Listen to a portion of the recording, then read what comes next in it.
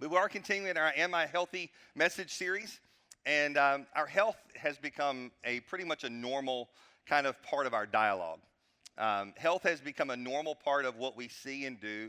Every time I scroll through Instagram, I see somebody with some kind of, meal prep thing going on. Or I see, different diets or different fads. I see people lifting more weights than I could ever think about lifting, Mr. Josh Krause. I love seeing his little Instagram feed there.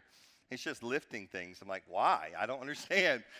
But he's a beast, and that's all right. I'm good with it, But he's working on physical health. He's working on getting his body together, and I'm so thankful that people are concerned about that. It's important because we believe that the Bible said that wants us to be whole and healthy holistically. We want to be healthy in our spirit. We want to be healthy in our bodies. We want to be healthy in all that we have. And we believe that's a biblical approach to what we do here and what we do in our life, that we are whole in every aspect of what we do, and we're healthy in that. So it's a very great thing. It's just becoming a little bit more norm. Thank you, social media. And so now we all get to be jealous of what they're doing or either be encouraged to do it. But I'm not going to lift like Josh. I'm just not. But today we're talking about healthy relationships. Talking about healthy relationships. And when we start talking about relationships, we look back kind of towards the first relationship. We take it back to the garden. We see that in the garden, everything was good. Everything was whole. Everything was complete. God made Adam. He made Eve. They had food. They had a garden. It was beautiful. They walked, just out there just enjoying this beautiful garden. They walked out there, and there was this sense of shalom. What we talked about in week 1 a couple weeks ago, we talked about a sense of wholeness or completeness or soundness, this sense of peace, this sense of well-being that was there. And that's what we see in the garden. And then we see the scenario of God and Adam and Eve's relationship, of how they just walked together and how they had these conversations together. And then sin entered the equation. Sin entered the equation, and the intimacy and the closeness that was there was now severed. That intimacy and that closeness was now broken because of sin. Sin severed that relationship and that sense of shalom that we had. And now we are in this world, we are a part of this world, and we are just groaning for this sense of shalom again. We're kind of just in this moment. We want that peace, that wholeness. That is what we're longing for. That's everything that we were desiring in our lives. And I'd be reluctant if I didn't say that will not happen until God comes again. It's unrealistic to even think that we will have complete shalom until the return of Christ. There is sin. We have sin that's entered into this world, and we will face that until that time. So now our responsibility is simple of what do we do next? What do we do now? How do we deal with what we deal with? How are we going to do that? And this specifically in this message today is how do we do that in regards to our relationships? How do we do that with relationships? There's 4 different kinds of relationships kind of that you can talk about. I'm sure we can make it more, but in a lot of ways there's the relationships that we look at acquaintances. Acquaintances might be like that person in one of the back offices of the place that you work that you just happen to see every once in a while when you go to the snack machine, at 3 o'clock to get a snack. It might be that person that you just happen to pass by when you're dropping your kid off at school. There's some little spot in there. It's the easiest and it's the lowest level of connection. There's no impact. If something happens to that person, you'll probably never know it. If their life was just miserable, you might not ever even catch that they're having a bad day because there's no impact. You're just acquaintances. We talk about another scenario of relationships. There's casual relationships. Casual relationships are just kind of maybe you stop and talk to each other in the car line every once in a while. Maybe when you stop at the vending machine, you actually have a conversation. How's your mom doing? That kind of thing. How's your mom and them? That's all us country folks down here. It's still pretty easy. Still pretty easy to deal with, and it's a pretty low level of influence. I probably couldn't say much to this person. I'm not going to have much impact. They may still never know that I'm having a situation in my life. But then we have close friends or close relationships. These are harder to maintain. They begin to affect us a little bit differently because maybe this person, they have they have more connections with us. Maybe we go out and have coffee with them every once in a while. Maybe we go have a double date with our spouses and we go have dinner together. We do different things. There's a little bit more that affect us in that particular type of relationship. And then there's what we call intimate relationships. These are the harder to maintain, and they're the most impactful to our lives. I look at, when we talk about, relationships, when in hurt and relationships, when we have deal with close relationships, you just kind of have this situation, somebody hurts you, you just put a Band-Aid over it and you just deal with it. When you have an intimate relationship, it kind of leaves a wound, something that hurts a little bit longer. And that's what happens is the greater the love that we have for one another, the harder the hurt is. And the more that we let our guards down, the more that we let the walls down, the more that we let people in, the more that we tell people and share with people and we talk to people about things that are happening. And when something happens and when there's a conflict or there's something that's going wrong with an intimate relationship, it hurts. And it hurts for a long time. It leaves a wound that is more difficult to deal with. It takes longer to heal. And those intimate relationships are very hard to cultivate at times. As you can see, relationships kind of get complicated. They get complicated. No one's exempt from these complications. No one's exempt from these issues and things that are going on. But as Christians, we are called to love God. And we're called to love people. It's a supreme idea. It's an idea that we're supposed to do, but it's kind of the struggle. It's a struggle sometimes to love people in a way that we should. It's difficult because they hurt us. They offend us. They harm us. There's things that we're dealing with, and it gets very difficult to do, but it is what we are called to do. So today, this isn't a message there's not going to be a lot of laughs maybe in this message. I'm usually a very excited guy, as you probably know, but this one's a little bit more straightforward, a little bit more to the point. And I want you guys to be able to look at your relationships and determine in your relationships, do you have healthy relationships? Because we here at NC, we believe that relationships are important. We believe that, again, I said before, we want to be healthy, both in your friendships and your relationships, all these things that happen. We want you to be healthy in those. So this is an important deal. So are some of your relationships that you're dealing with, they are healthy relationships. Some of you have wonderful, thriving, healthy relationships. You call each other, you pray for each other. Some of you guys have some unhealthy relationships, and you probably don't even realize it. It's that one that your best friend's telling you might want to get away from that. And you're not quite realizing that's an unhealthy scenario that you're in. And some of us just have some unhealthy relationships, and it's pretty obvious. But I think it's the ones in the middle there, the ones that we have to focus on a little bit more. But again, it gets complicated. It gets complicated trying to figure out where we are in that relationship and what kind of health do we have. So when we're talking about relationships, we were diving through the scriptures, and we were kind of looking through different things. And we found this one story that we wanted to bring to you guys today. And it's the story of Paul and Barnabas and John Mark.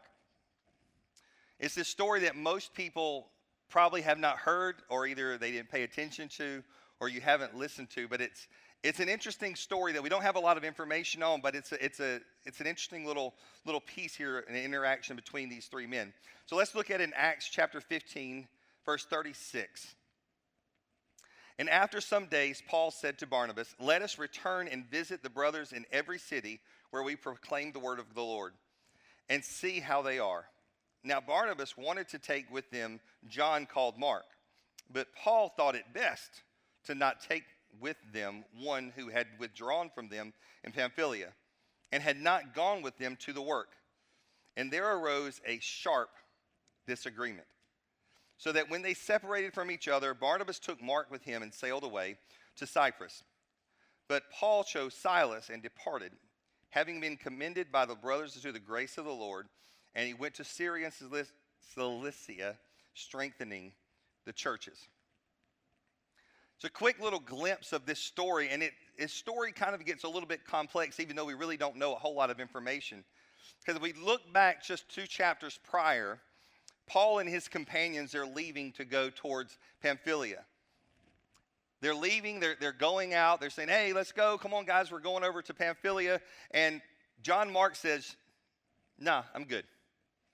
The Bible says in Acts 13, he says, and John Mark left them and returned to Jerusalem. This is all we have about that story and what happened and what's going on. Some scholars can say certain things. Scholars have some ideas, maybe some thoughts. But scripturally speaking, in the biblical text, that's all that we have, that John Mark left them and returned to Jerusalem.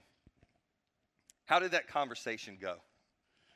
You know, sometimes we have to look at these scriptures and look at it like there's two men, there's a couple people talking here. Hey, Paul, let's go over here. Nah, man, I'm good. No, we got to go. We got to get over. Nah, I'm good. No, I don't want to go. But no, we need to go over here. We got to go. No, I don't want to go. Did it get a little bit more angry? Maybe he said, no, I don't want to go. Did he raise his voice and say, or did he just turn and abandon them and just leave them? What happened? We don't know. We're not really sure, but we do know that there was this tension now caused between Paul and John Mark. And now we skip over to Acts 15, and now we have Paul and Barnabas. And Paul and Barnabas, they have history together. There's a history between the two. They have been in missions together. They've been friends. They've been working together in the ministry. And they've become this tight-knit group, and they've been doing that. And Paul obviously has some kind of bitterness or some kind of angry or some frustrations that he has here. And he says, you know, when Barnabas says, hey, let's take John Mark with us, Paul says, no. No, Paul, we need to take John Mark with us. John, he's going to come on. I said no, Barnabas. I mean, how stern did this get? Because the Bible says there arose a sharp disagreement. When I have sharp disagreements, yeah, you know where that's going. I see some of you guys rehashing some sharp disagreements you've had in your life. Okay, maybe you got a little chest bump in there. Maybe you got your fist clenched up a little bit. Maybe you raised your voice a little bit. Maybe what happened in this situation where Barnabas says, Barnabas wasn't a part of this situation. This was just Paul and John Mark. And John Mark says, hey, I'm leaving. Now we go 2 chapters later, and Paul and Barnabas are in this situation. Barnabas says, let's take him. Paul says, no. And it gets to the point where now there's a divide between Paul and John Mark, but now there's also a divide between Paul and Barnabas. Barnabas leaves. He says, I'm going with John Mark. I'm going with him. And he says, no, hey, I'm going over here with Silas, and we're going to separate. What is that like? What is going on that there's such a stern disagreement that two people that God-fearing, God-loving men that are part of the ministry together, they say, you know what? We're going to be, whoops, we're done. I don't know what they did. I don't know how they did it. We don't have a lot of information. But that tells me when they began to leave and they left from one another and went their separate ways, there was a sharp disagreement. So what does that tell us? That tells us that there are two God-fearing, God-loving men that still have conflict in relationships. They still have conflict. We're not exempt from that conflict. The conflicts in relationships are difficult. They're complex. They happen to the best of us. They happen to Paul and John Mark and Barnabas. They happen to you. They happen to I. So why are they so hard? Why are they so hard? Why are relationships hard? What's the problem that we have with relationships? What is the problem? What's this underlying root? What is happening that makes relationships difficult and hard? We addressed one of them already, sin nature. Sin nature. It's inherited from Adam. We ultimately have bad tendencies. When they're weak, they come out. When I'm tired, I say things I probably shouldn't say sometimes. My sin nature, my man comes out sometimes, and I may say things I didn't mean. I may be ugly. I'm stressed. I'm tired, or something else. There's something inside of us. When I get weak on this end, that sin nature wants to kind of rise up at times. That if we're not careful, that sin nature wants to overtake us, and that sin nature is not good. It's not pretty. It's not the way it's supposed to. It's not what we were designed for. It's not who we really are at times, but that's that we were born into sin. It's hard because we have a sin nature. Sometimes it's hard because of the familiarity we have with people. Familiarity that we have with people. Familiarity can breed contempt. Familiarity breeds contempt, and our extensive knowledge or our close association with someone leads us to not respect them, to lose our respect for them. The more I'm around certain people and say, oh, I know who you really are. You ever done that? Come on, you sit there, you watch somebody, maybe even somebody standing on the stage. I saw what you did out there in the parking lot, you know. All sorts of things. You might see somebody up here singing. I saw you driving down the road. I saw what you did. You become too familiar with people and you begin to lose respect for people at times. It begins to put this little divide between us because you're familiar. And we begin to have this divide or this dissension between us because we try to put too much in there. We try to kind of call out or judge one another. Relationships are hard because of offense or hurt. Unfortunately, this is a byproduct of relationships. Unfortunately, this is a part of relationships that we're not going to get by. We're not going to lose. We talk about it with John Mark and Paul. There was an offense. John Mark left, and Paul wanted to go. John Mark said, no, I'm gone. There was an offense. There was a tension. There was something that was happening. We can't get away from offense or hurt. It will happen. People will say things that are not right. Your spouse will say things that you don't like. There will be hurt. There will be things that will happen. We can't get away from this offense or hurt if we want to be a part of relationships. We have blame shifting. Blame shifting is a tough one. That's to me, that's a harmful one. That's a big one. But blame shifting happens when we say we're just going to always just point at the other person. We're always just going to point at the other person rather than taking a look at your own wrong. We're going to be in a part of it, and there's some conflict and some relationships are happening, and all you do is say, well, you did this, and you did that, and you did this, and you did that, and you did this, and not once in that conversation, in that dialogue of saying you did this or you did that you say, I did this. It's meant to deflect and to push off all the things that were wrong and all the things that were harmful and all the things that were done wrong. You're just pushing it off to someone else. You're just shifting that blame over to that person and never taking any of the blame yourself when it takes two to tango, right? It takes two people to be a part of that relationship, and it's blame shifting. Makes it hard. Self-preservation would be the last one I would look at today. It's protecting yourself. Protecting yourself.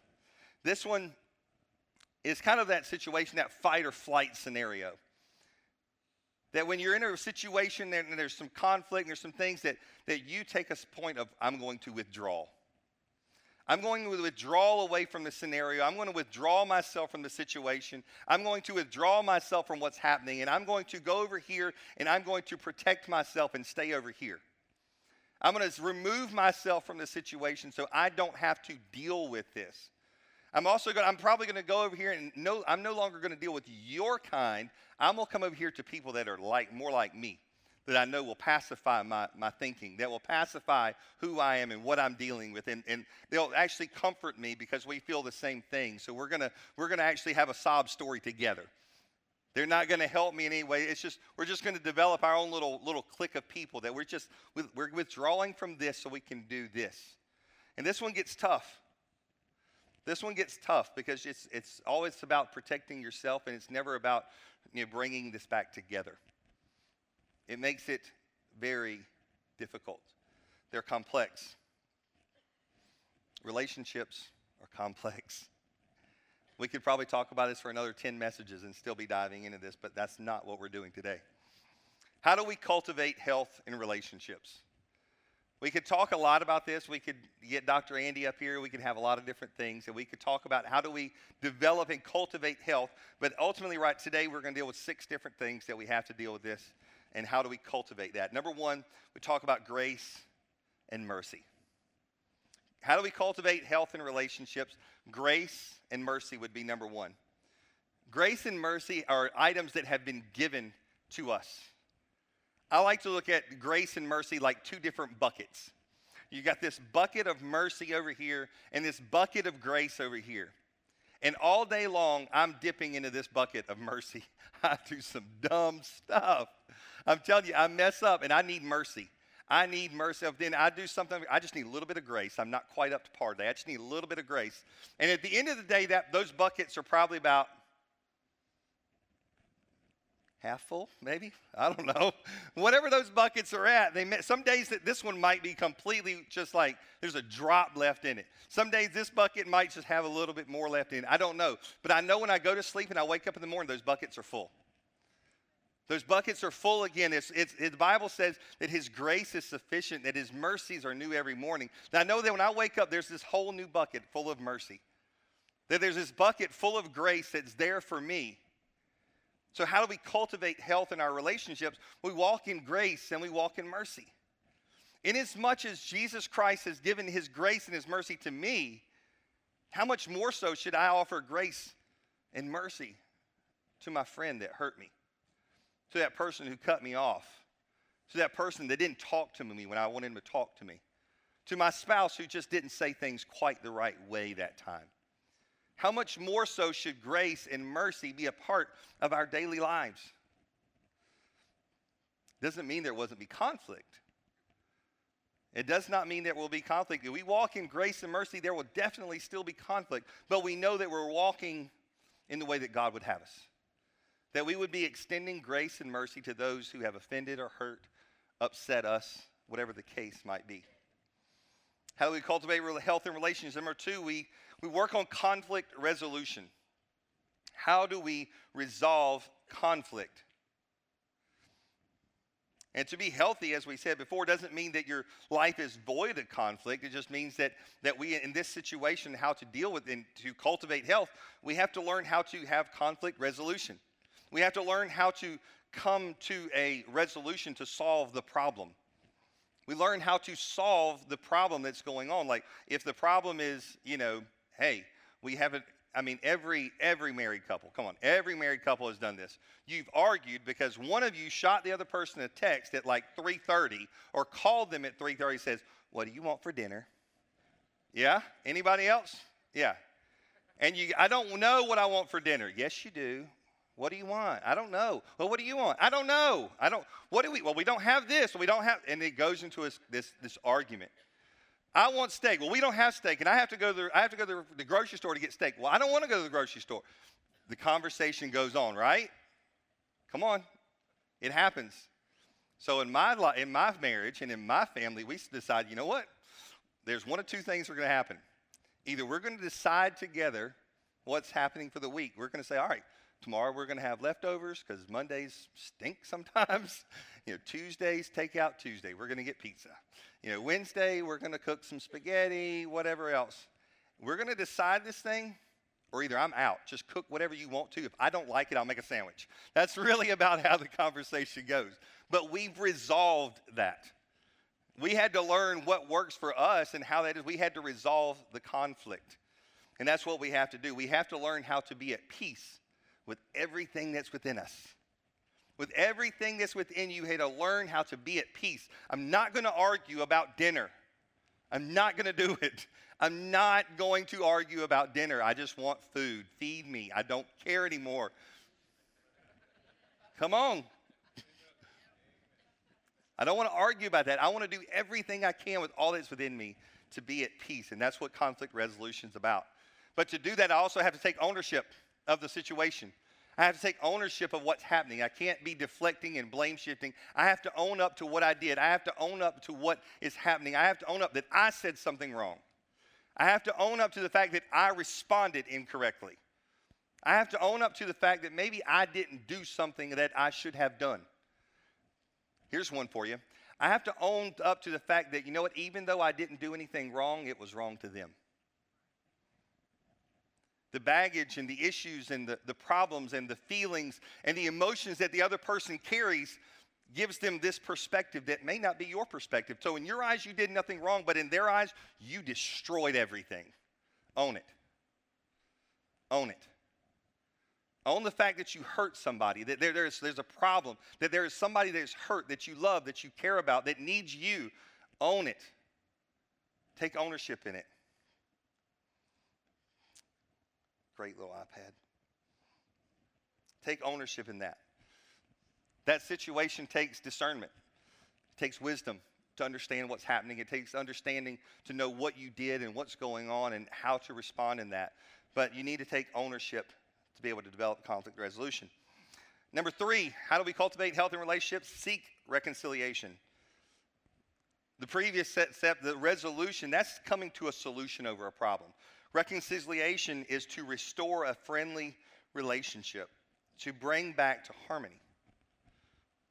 Resolution solves the conflict, but reconciliation brings that back to harmony and brings that friendship back together, brings that relationship back together, it brings you back together in a place of harmony. It's a sense of intentionality.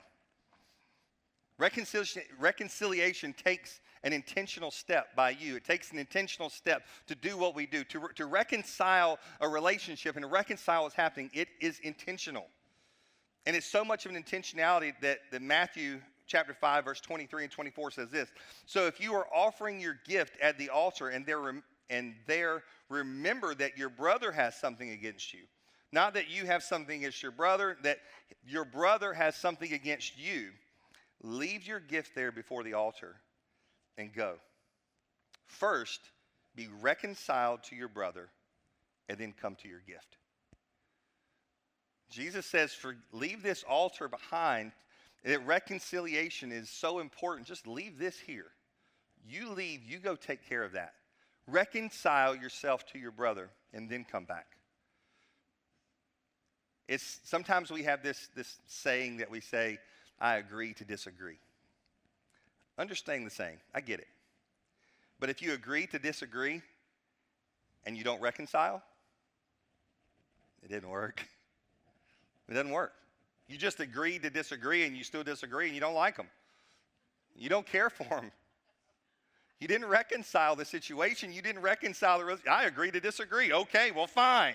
And you walk away. You're still mad.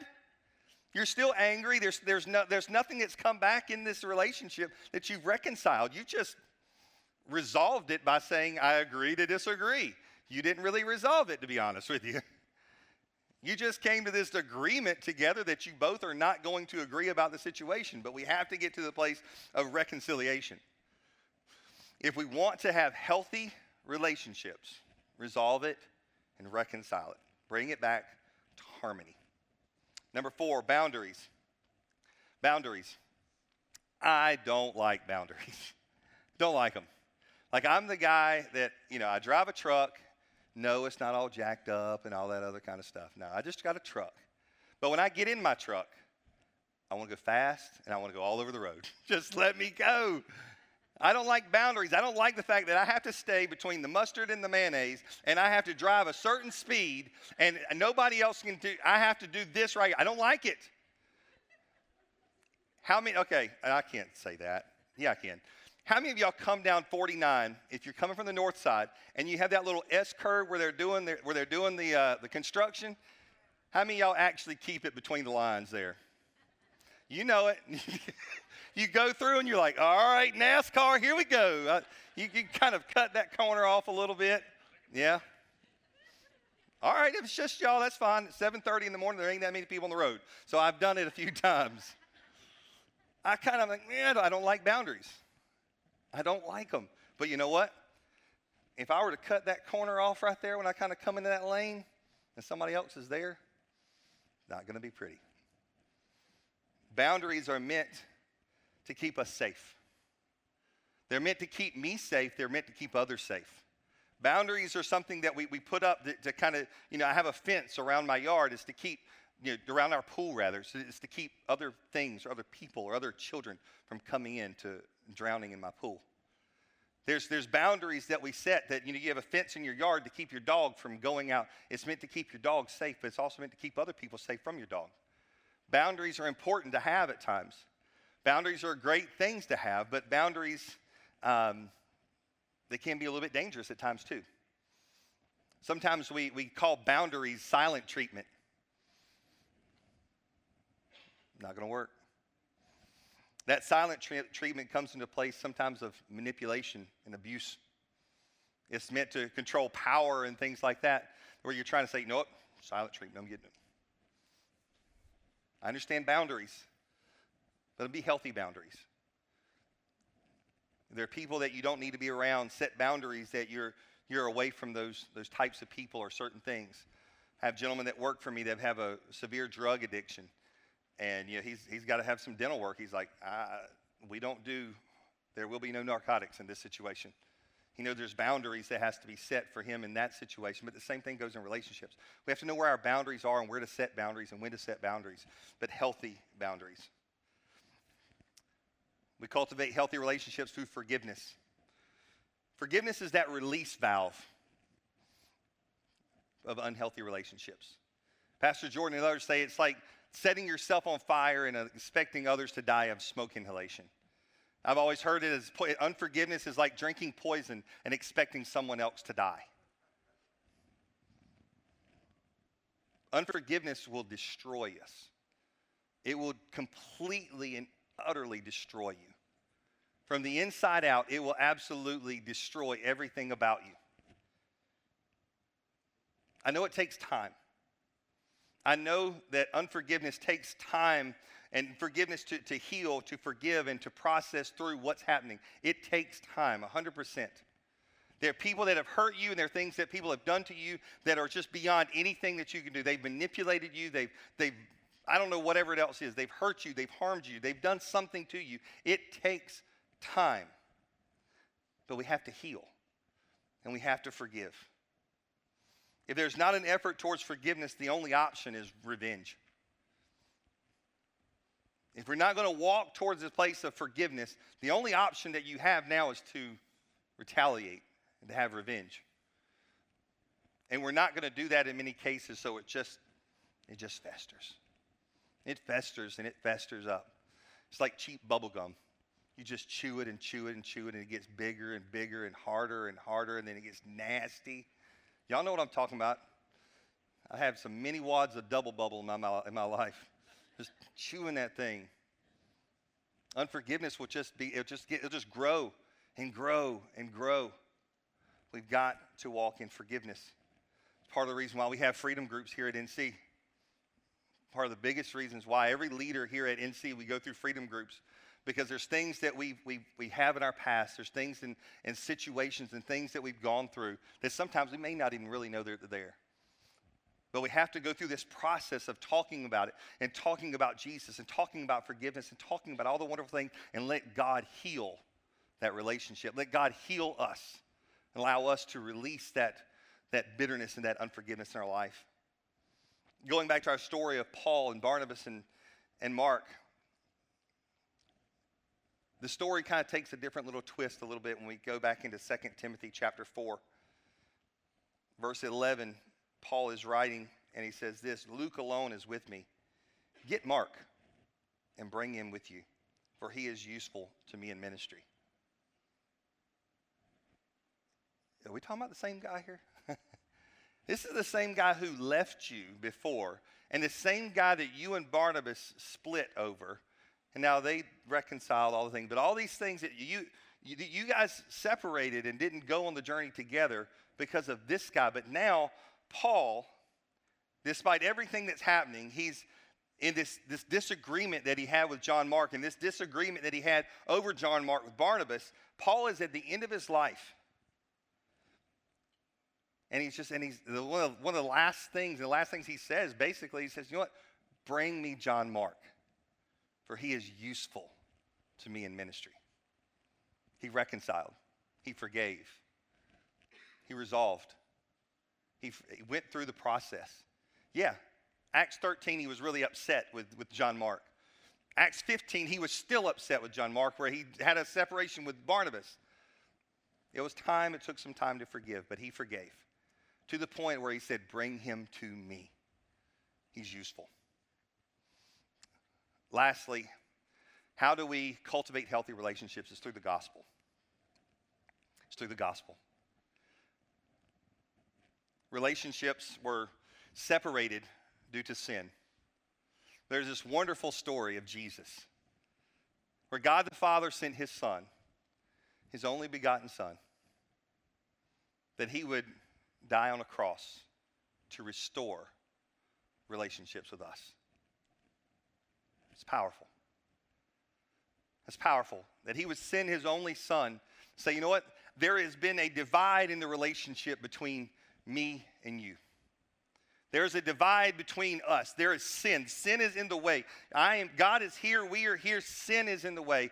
And God said, you know what? I'm going to send my Son, that he would suffer, that he would be spat upon, that he would be abused, ridiculed, beaten, ultimately put to death on a cross, so that he could restore relationships with us. That's the gospel. One more piece to that gospel, obviously, that he rose again on the third day. He did all that so that we could have right relationships with him. It all boils down to this gospel that in relationships there may be suffering, there may be some sacrifice. And I can't tell you how to do that. I can't tell you how to make that situation. I can't tell you, but I can tell you that in that suffering and in that sacrifice that there is forgiveness, that there is reconciliation, that we reconcile like a bank statement. We reconcile that thing back to zero. We are at right relationships with each other, or right relationships with Jesus, that we paid the price the same way as Jesus did. He paid the ultimate price so that we may have a right relationship with him. He says it so much as this: because of what Jesus did on that cross, Matthew 6, verse 15 says this: but if you do not forgive others their trespasses, neither will your Father forgive yours. Neither will your Father forgive your trespasses. This idea of relationships is a serious thing. We can laugh about it, we joke about it, we talk about it. Sometimes we ignore it, but in reality, the idea of relationships is what we were called and what we were created for. It's a big part of who we are, and at the end, it all boils down to the gospel. It all boils down to this greatest commandment that he says, that this greatest expression of love that the Father would give his son Jesus to die on a cross for us. That we are to love one another. We are to care about one another. But love is patient. Love is kind. Love is long-suffering. Relationships, they're going to get hairy, guys. They're going to get hairy.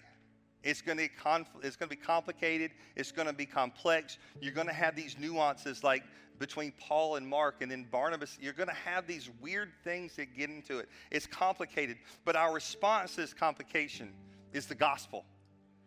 It's love. Our response to that is love. In this life, we're called to have relationships with one another. We're called to have that relationship because we encourage one each other. That's why this place right here is so important. We can encourage each other. That's why groups are so important. We can encourage each other. We can lift each other up. We can pray for each other. We're there to bear one another's burdens. We're there to take on that cross and help each other through the mix. We're there to represent Jesus, to glorify God in all that we do. We're here to impact the kingdom together. That's relationships. That's relationships. It's tough, it's complicated, it's hairy, it's all these things, but it boils down to the gospel. That we would walk in grace and mercy. We would resolve conflict. We would reconcile those situations. And we would forgive. We would ultimately represent Jesus Christ through the gospel. Would you stand with me? Today, many of you in this house, I don't know where you're at, but you're dealing with some complicated stuff. Maybe you're dealing with a broken relationship. Maybe there's divorce or something that's happening in your life. Maybe there's a severance of relationships between you and your father or your mother. Maybe there's a severance of relationship between your child. Maybe your child has gone astray and you don't know what's happening. They've just decided to go out on their own. Maybe there's relationships with a friend, a close friend that did something to you that hurt you, that needs to be reconciled, that needs to be patched, that needs to be put back together. I believe we've given you some very simple steps, but I also know that there's some very complicated steps at the same time. But here's the thing. I know we have a God that loves us, that cares about us, and is able to give us strength when we're weak. Amen? Amen. Let me pray for you. Father, today, I just thank you that we have the opportunity to come before you and just offer up ourselves to you, God. In this life, there are relationships that we're dealing with, that we're struggling with. We're having a tough time forgiving. We're having a tough time really offering this relationship to you. We're having a tough time of how to deal with this situation. We don't know exactly what to do, but Father, your word is clear to us. Father, I pray that you would help us to resolve, to reconcile, to have grace, to have mercy, to set boundaries where boundaries need to be set, to forgive, and to show others the gospel, the love of Jesus Christ. Father, if there's people in this house today, Father, that relationship with you is not where it needs to be. And they've had a struggle. Maybe they've had a situation, and it's, why, God, you did this. You did this, God. Why did you do this? Maybe there's some conflict between you. Father, I pray that you would wrap your arms of love around them. Let them know that you have a plan for them and a purpose for them. Let them know that you care about them. Allow them to come in right standing with you, Lord. In Jesus' name, amen. Listen, if you've made a decision today, maybe you're in a tough time. Maybe you're in a tough situation. Something's going on. You just need somebody to pray with you. Listen, there's a card right in front of you. It's our Next Steps card. If you're online, northwood.church/Next Steps, there's a spot on the back. It just says, pray for me. Prayer is powerful. Prayer works. People agreeing together, believing that God will do amazing things. We want to be able to pray with you. If you are here in this service today and you said, you know what, I've made a decision that I need to take that next step with God. My relationship with God has been severed because of sin, and I need to get that sin right. There are people that want to pray with you. You're welcome to take out that Next Steps card. Allow somebody to reach out to you and pray with you. As well as here, we're going to be coming in a song in just a moment. All along across the front of this altar here, there are going to be people standing here that want to pray with you. If there's something in your life that's keeping you from God and keeping you from making right relationships in your life, or you just need somebody to pray, there's some forgiveness that you need to deal with, and you just need somebody to help to pray with you and agree with you. During this next song, they're going to be all across this front here. I want you to come. I want you to come. Let me pray for you one more time as they come back into song. Father, thank you for your word. Thank you for what you're doing in these people. Father, thank you the love that you have for them. I pray you would allow us to walk in that love. In Jesus' name.